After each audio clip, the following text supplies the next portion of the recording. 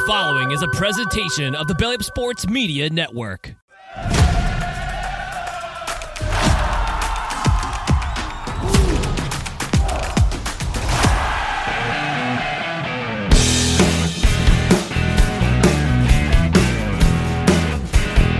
And welcome back again to the South End Zone, boys and girls, and a special episode this week.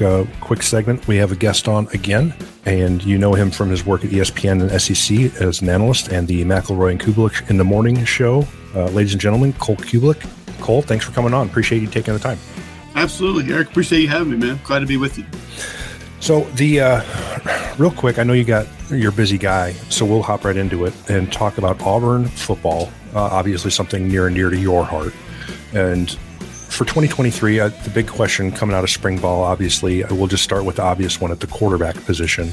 Robbie Ashford, I thought, was a guy that maybe Hugh Freeze could do some things with in terms of physical ability and skill set.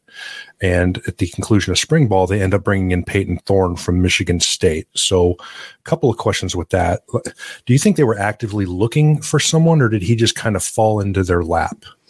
No, I think they were actively looking because I think if you're talking about, managing an offense, running an offense, and executing an offense, Robbie has shown that he's not quite ready for all of that just yet. Now, skill set wise, absolutely. He's a dynamic runner. I think he has big time ability, and I think he is still someone that Hugh Freeze can do some things with down the road. But you need someone who can come in, understand all the checks, what protections to get to, when to get to different runs, how the personnel groups need to be used, motion guys, shift guys pre-snap, and just basically have that experience to see different things in games that can go out and be that field general for you. I think Peyton Thorne brings that. He's a 2-year captain at Michigan State. It's pretty tough. He has enough mobility to do some things in the run game, levels the ball well, has enough arm strength to push the ball down the field. I mean, he doesn't have, an Anthony Richardson or a Will Levis arm, but he has enough arm strength to make all the throws. He wouldn't be playing big-time college football if he didn't.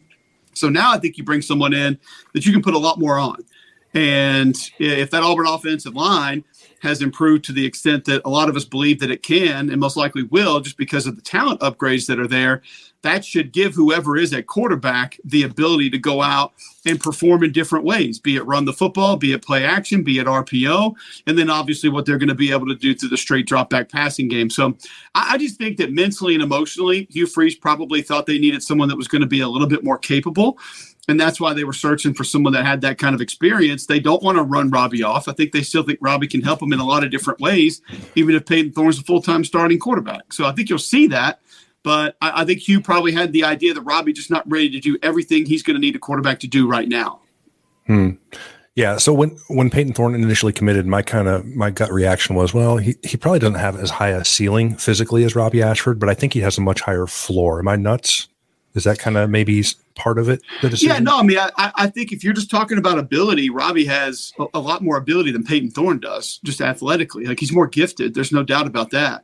He'll run faster, probably jump higher. I think he can throw the football further, throw it harder. Those are the things that you wanted to calculate that with. It's just, if you're talking about accuracy, consistency, understanding coverages, understanding leverage, understanding ball placement, those are the things where Peyton Thorne's going to have a massive advantage. I don't use, field general or managing an offense. Like, those are not, none of those have negative connotations with me, because I think every quarterback does it. Some do it in different ways. So none of that ever has a negative connotation. Like, I need a guy that can execute my offense and execute the things that I'm going to ask my quarterback to do. I do think Peyton Thorne is more capable of doing that right now than Robbie Ashford is. So you touched on briefly about the offensive line upgrade, and I don't speak for Jason often because we disagree on enough stuff. But I will speak for him here because I know that he and I are in lockstep on this. We both believe, we are 100% convinced, if you're shitty up front, nothing else matters, right? You're going to have a clear, defined ceiling, and you can only be so successful. And up front, Auburn last year, at least on defense, was not great. They just over 200 yards rushing a game allowed in conference play. They got run over by Penn State and Georgia. I think Ole Miss put 400 on them. How much better can they be defensively, particularly against the run, with what they've brought in? Yeah, and some of that, not just, the frustrating part of that is, listen, you're getting bullied off the ball and people are driving you back 2-3 yards. That's one thing. Like you mentioned the Penn State game, that one was probably the most frustrating for me because they essentially ran counter like 32 times. Yeah, it's over and over and over. Yeah. Yeah, linebackers that were overrunning it, linebackers that were playing it underneath that shouldn't have been, like just they didn't fit it. And so it wasn't just physically guys being overmatched. It was just not having the understanding of where and how to play it. I think they have a chance to be better this year. I don't look at the front seven as a liability. I think Justin Rogers is going to be massive. Like he is a prototypical big boy SEC interior defensive lineman. I think Messiah Naseel Kite can help. Now he's not the same type of a body, but he brings a little bit more quickness and a guy that can help you sideline to sideline, but also line up inside and be able to hold his own. Jalen McLeod is going to give them a presence off the edge that they weren't going to have without him coming in. They weren't going to have a guy who could really just sort of dip and rip, bend the edge, get to the quarterback, and that's going to save them from a lot of pressure packages, having to devote more bodies to try to get pressure on the quarterback. So you've added a lot of depth there. Now, Austin Keys from Ole Miss, I think he is a downhill thumper, physical linebacker. Like you probably don't want him in coverage a whole lot. You don't want him in space a whole lot, but like he will have a role is what he's going to be able to do and how he's going to be able to help that defense. So I'm not quite as high on the kid from North Texas that they got. Like I think he's productive and he's okay.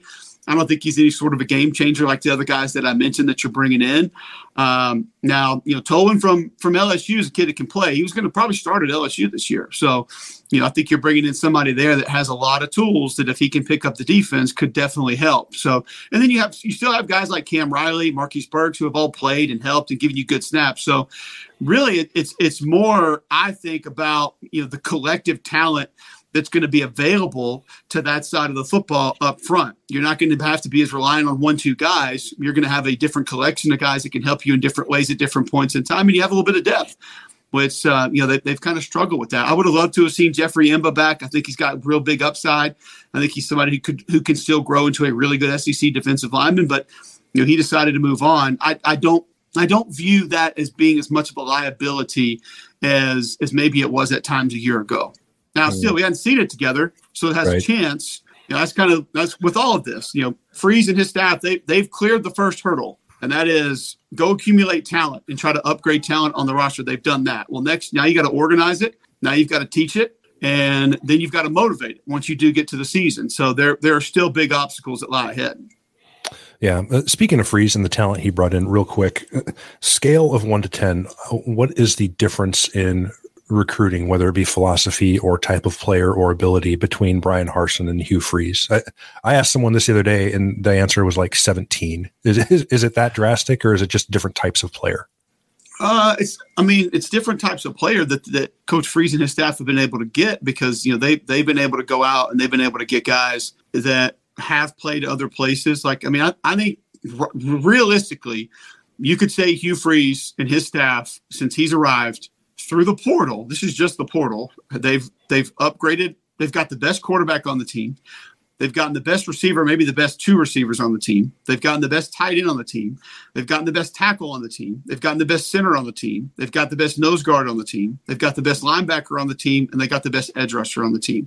They also got a running back that's going to help in a lot of different ways. Some of those could be on teams. Some could be third downs. Some could be in 2-back sets, but Brian Battie is going to help that offense. I'm not going to say that he's necessarily just the best back on the team, but he's going to be of great benefit. He's going to do a lot of different things. So, then you have a couple of guards and tackles that may end up being better than what they had at those spots. You're talking more than half the starters on this football team week 1 are probably most likely going to be guys that Hugh Freeze got out of the portal. So better players, yes. I do think it's a bit of an unfair question because let's look at what Brian Harsin was working against as far as the administration was concerned. How much aid and help was he getting from the athletic director? And then also, where was NIL when Brian Harsin was the head coach? Like the guys who came in and took over on to Victory and got it to what it is today, there are multiple brilliant human beings behind that. They probably should be doing something a lot more important than, college athletics, NIL collectives. But those guys deserve a ton of credit. And Hugh Freeze has been weaponized with that. So you do have to take that into consideration. But I also think the relationships that he already had in place, that his staff had in place, he's got multiple guys that have been inside this league, coached around this league, and recruited, other players from other. You're going to tell me that Phil Montgomery didn't have a lot to do with getting Dylan Wade? or 2 tackles from that football team. Like, yeah, he had a lot to do with that. Like that was massive. So the relationships in different places have obviously been able to help reel in some of that talent. But I just think that it's experience, and I think it's wherewithal and understanding, which is probably why Coach Freeze and his staff have been able to, and then, what they've had at their disposal from a resource perspective has also helped them as well. So we look at 2023 Auburn, and, on our show, we spend a fair amount of time in kind of looking at college football through the wagering aspect. Auburn they're getting 6.5 wins from Vegas. I personally like the over a lot because I think they'll go 4-0 in non-conference. They should beat Vanderbilt and probably Mississippi State. And then you're talking one more win out of out of Ole Miss, A&M, Arkansas, and then obviously the Iron Bowl. Georgia and LSU are probably losses. But yeah. What do you think the ceiling for this team is? Can they get to 8 wins? Because I kind of feel like they could if some things break right. A&M obviously is a wild card. You never know what you're going to get with those guys. And even Arkansas, to a certain extent, with the new coordinators, a little bit of an unknown, even though they are bringing back some talented players. What would be your best guess at 6.5 wins for Auburn in 2023? I personally would take the over. I think they can get to 7, and I think the ceiling would be 8 or 9. And the reason that I say that is, and I'm not going to say I have a ton of confidence in that. If you're going to approach it from the wagering perspective, what I would probably tell you to do, because this is the way I see the West. I think you have Alabama and LSU are going to separate, whether that be 10 wins or 11 and 12 wins. They're going to be a little bit different than everybody else. Then you have a bit of a logjam with everybody else in the West. And I can sit here and make a case for why Auburn will be better than those other teams. Mississippi State will be better than those teams. Ole Miss, Arkansas. We can go through each and every one of them. A&M's the most talented roster of the rest of those teams.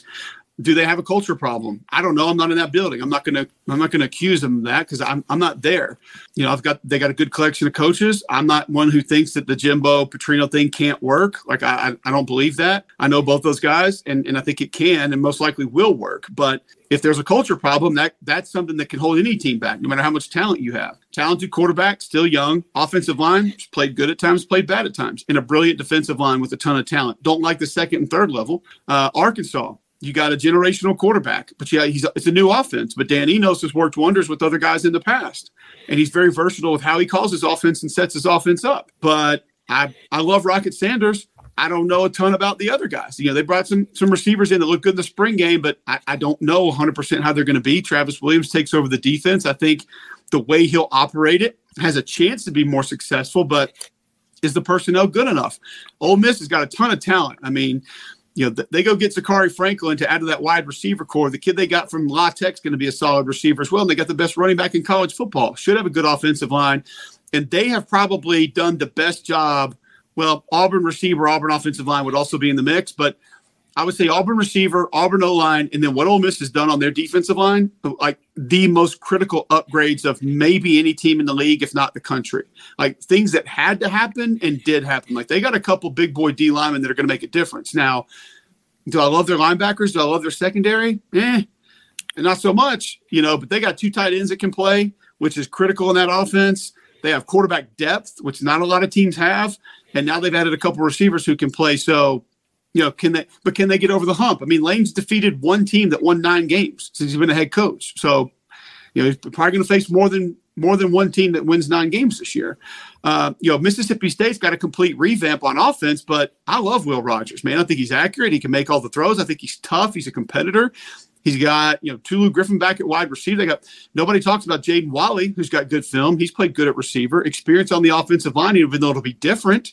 You got a great running back who, if he understands that zone scheme, that stretch play that they're going to build it on, could end up having a great year. And their whole front seven's pretty much back with depth. So, what I'm saying is all of those teams, any of those teams I just mentioned could go above that, but they're not all going to. So if I were you, what I would do is I would take collectively A&M, Ole Miss, Auburn, Mississippi State, Arkansas, and I would bet all the unders on that.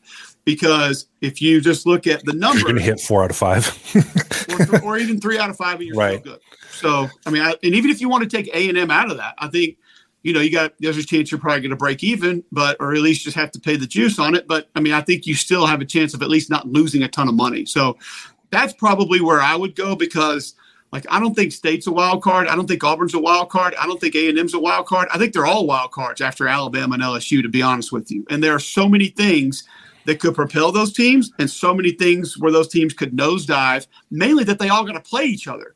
Right. And so thinking about those teams that are all sort of if and but maybe, one of those teams winning all those games is most likely not going to happen. Okay. So we'll get you out of here. I just made you money today. Yeah. So you're good. I'll appreciate it. I'll get you a cut, your 3% agent fee.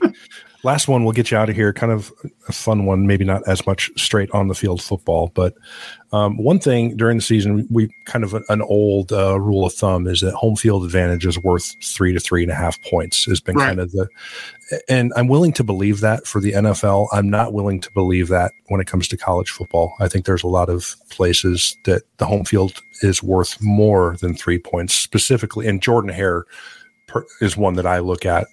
That's not a field goal place. That to me is more like a 6 or 7 point place. How many points do you think when Auburn is playing well and they have a good opponent, that place is absolutely bonkers? How many points is an atmosphere like that, these home SEC stadiums worth, do you think? Yeah, I mean, go back and look at, just ask Texas A&M. I had that game on the SEC network. Auburn's a 3-win football team. I want to say it was 2 3-win teams coming in, or a 3-win and a 4-win. And I remember Damian Craig was kind of doing his little lap around the field when they first get there, and the student section was pretty much full. Now, this is 2 hours before kick, right as it opened up. I mean, it filled up instantaneously. And he was like, damn, Cole, they already got students. I said, Damian, it's going to be a sellout. It's going to be packed. And it was loud. It was packed. The environment was awesome. It really was. I mean, it was incredible. So imagine, like you said, if that's a team that's a little late in the season pushing for an SEC West title or pushing for 10 wins, or, you get Georgia or Alabama in there late and the fans believe you have a chance to beat them. And then maybe there's some big things in front of you that actually look like they're attainable. It can be a special place. There's a lot of them. Columbia, South Carolina is that way probably more consistently than all the others, because everybody always asks me what's the hardest place to play in the league. Well, I played in Knoxville the year after they won a national title. That's the loudest place I've ever heard. We threw a pick six on the first play of the game, and that's the loudest stadium I've ever heard in my life. I've played in Baton Rouge at night. It's loud. It's crazy. I played in Gainesville when they were really good, when Rex Grossman was there pushing for a Heisman Trophy and they won the SEC.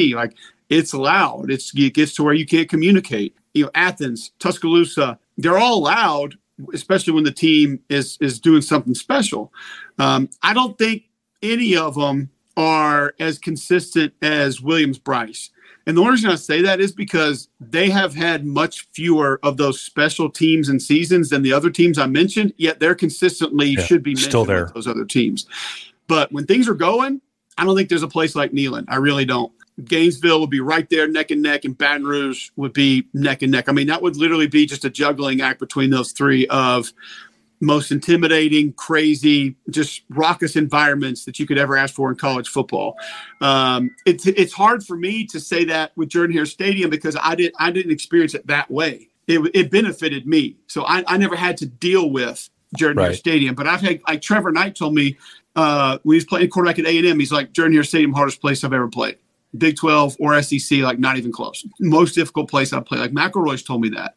So I can imagine being an opponent there when things are pretty good. It's tough, man. It's one of those places where like weird things happen. It feels like too, when the opposition just things doesn't go their way. So I do think it's a little bit cyclical based on what the teams are doing. How much is it worth? So if things are in your favor, and I'll tell you this, there's some, I think Lexington's a really underrated place to play right now. Yeah. Even though it's small. They did a great job with the renovations. It gets louder than people think. They stay the whole game. Like those, they deserve a lot more credit than they get for what their environment is. Missouri, I haven't experienced it many times where it's been that. Vanderbilt rarely gets to be that. So I would probably take them out of the mix of what we're discussing. But those top tier stadiums teams, I mean, I think it's at least 6, if not a touchdown.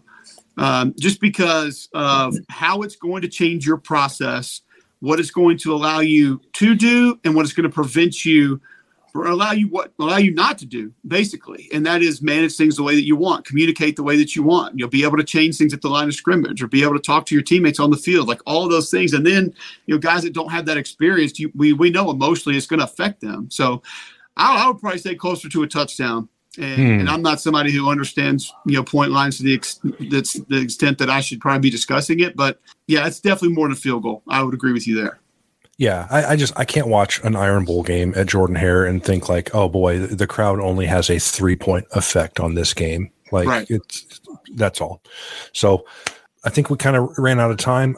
Obviously, thank you so much for coming on. We appreciate you taking the time and slumming it with us. I appreciate you having me. This is a lot of fun. So we'll hopefully maybe try to, I know you're busier than hell during the season, but we'll see if we can't get you on again some other time, maybe before that Iron Bowl, depending on how Auburn does. But sounds like a plan. So thank you again, and I hope you have an awesome weekend. Thanks, you. Cole Cubelic, ladies and gentlemen, gracious enough to give us a little time, which we appreciate. Again, you can catch him on ESPN and the SEC Network in the fall covering games. And between now and then, McElroy and Cubelic in the morning, as well as the Cube Show on YouTube, which you should check out because it's excellent. That is it for this week. Kind of a short episode. We will be back next week with potentially a couple, one or two special guests that longtime listeners may be familiar with. Next week, our 100th episode, a number we never thought we'd hit, but here we are. So stay tuned and check back in on that later, and have a great week, everyone. Thank you very much. Have a great day.